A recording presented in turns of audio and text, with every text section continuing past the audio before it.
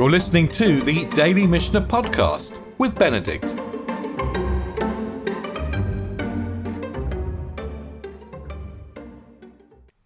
So as we get into the third chapter of the Mishnah of Sukkah, we're going to get into the lulav.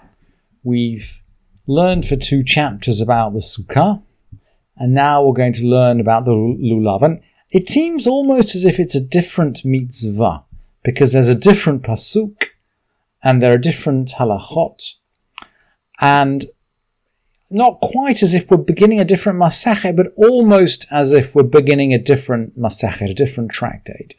And so as we do, when we begin any tractate, we're going to begin just by looking at the pasukim. We're going to look at the verses, because of course the authors of the Mishnah have these verses in their heads. They know them off by heart. And in order to, if you like, put our minds where their minds are, we need to start off where they start off, and they start off with the pasukim. And we're in the parsha of Emor in Sefer Vayikra. Ulekachtem lachem bayom harishon. You shall take for yourselves on the first day. The Torah here is speaking about the festival of Sukkot. Ulekachtem lachem bayom harishon. You shall take for yourselves on the first day. And now there's a list. Pre-eitz hadar. The fruit of the tree hadar. We don't really know what that tree is. Kapot tamarim, branches of palm trees. Well, we know a tamar is a palm. Va'anaf eitz avot, and the branch of a thick tree. Again, this eitz avot is a thick tree. We don't really know what that is either. Ve'ar ve'nachal, and willows of the brook. That's pretty straightforward. Usmachtem lifnei Hashem Elohechem shivat yamim. And you shall rejoice before the Lord your God 7 days. So there's a shopping list. There are these 4 objects we need to find, and we need to be happy for 7 days. And that is essentially the material of the next 2 chapters of the Mishnah. How are we going to find these 4 objects, and how are we going to be happy? That's it. Now, we'll notice when we begin the Mishnah, by the way, that the Mishnah does not do any biological or botanical analysis. It seems to already know what these plants are, and it probably knows from the Sifra. The Sifra is the halachic midrash on Vayikra, and the Sifra learns out the biology for us, or the botany, but the easiest way into the Sifra is actually to learn Rashi. So I brought you Rashi just to essentially give you a sense as to the midrashim which the rabbis know already when they start the Mishnah, and they're not going to repeat these midrashim. So we said we don't know what the tree Hadar is. And Rashi says, Hadar be'ilano mishana l'shana. It's called Hadar because it lives. Hadar literally means which lives. Which lives in its tree from year to year. Zehu etrog. It's a fruit which lives on the tree from year to year, i.e. the etrog can sit on a tree for more than 1 crop year. Etrog can sit on a tree for a long time. This is the etrog. That's the Hadar.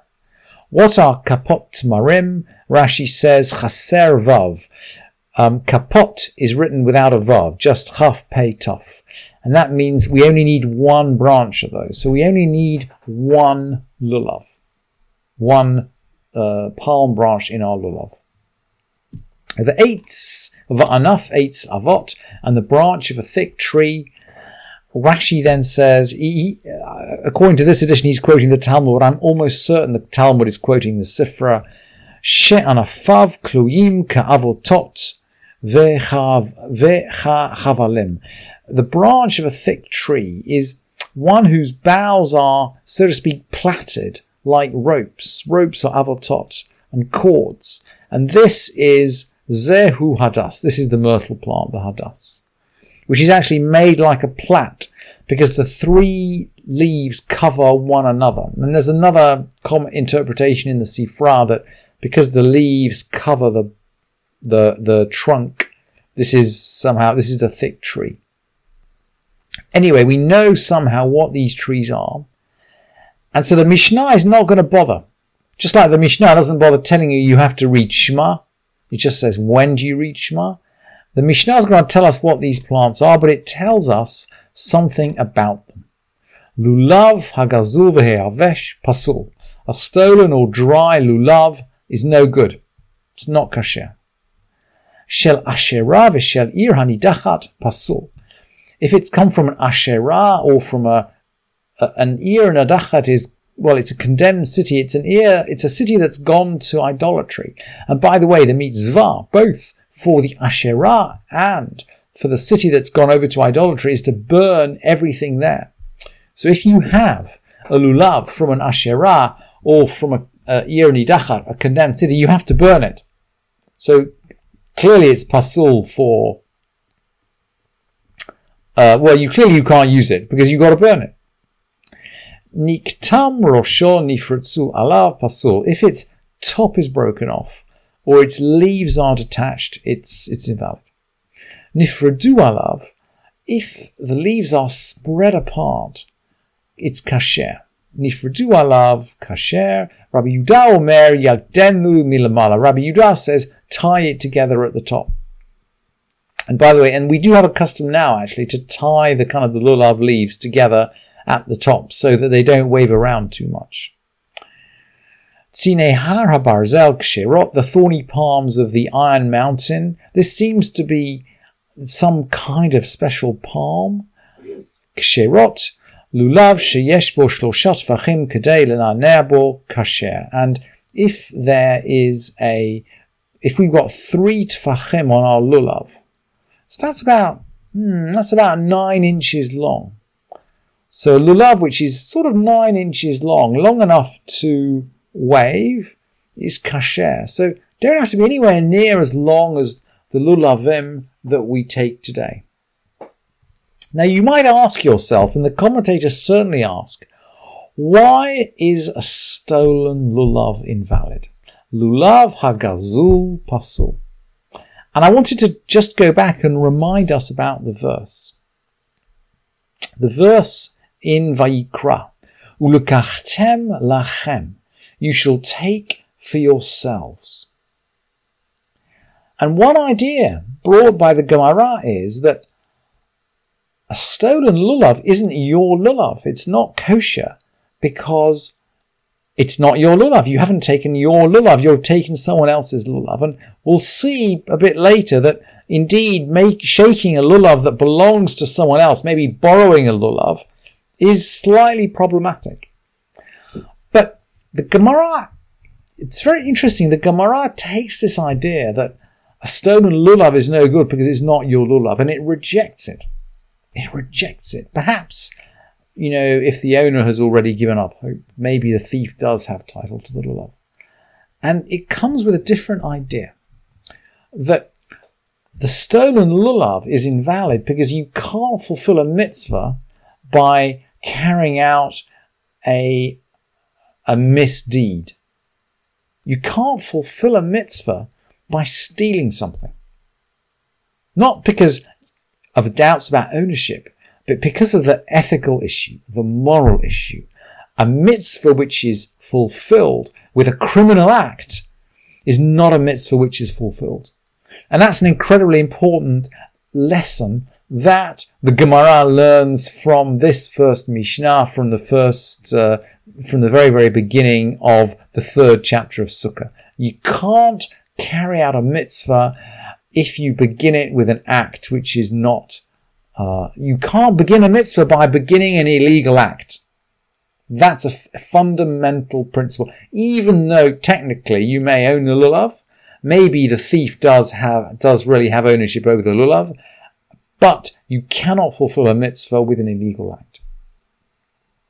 And the next 2 Mishnayot actually repeat exactly the same concept. So we've had lulav hagazul v'yabesh pasul, and now we're going to repeat hadas hagazul v'yabesh pasul. A stolen or dry hadas is invalid. Shel asherah v'shel ha'ir hanidachat pasul. If it comes from an asherah or a condemned city, it's invalid because there's a mitzvah to burn it. If there's a mitzvah to burn it, then clearly we can't fulfill the mitzvah with it. Niktam rosho nifritzu alav or shehayu anavav merubah. Well, niktam rosho nifritzu alav. If its tip was broken off or its leaves were detached.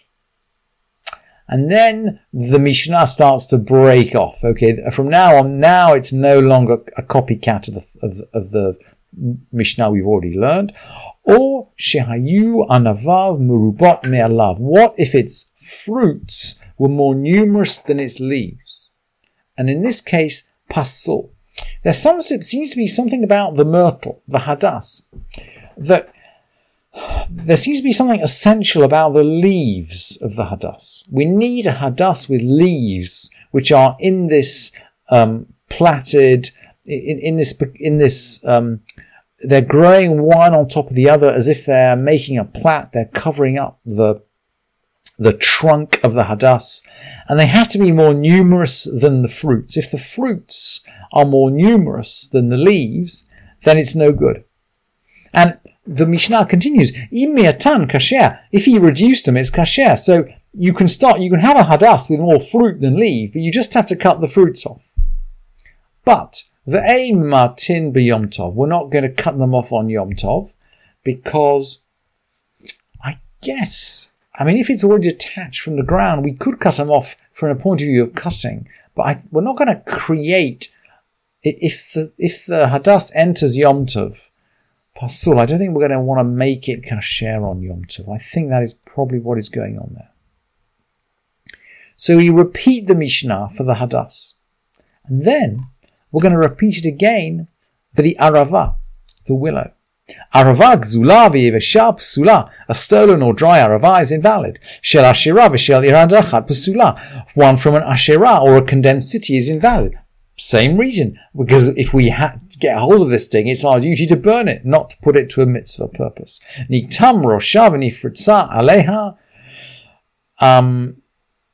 If its tip is broken off, or if its leaves are detached, it's invalid. Hatzaf tzafat psula. I'm actually not sure what a tzaf tzafat is. That might be something to research for tomorrow.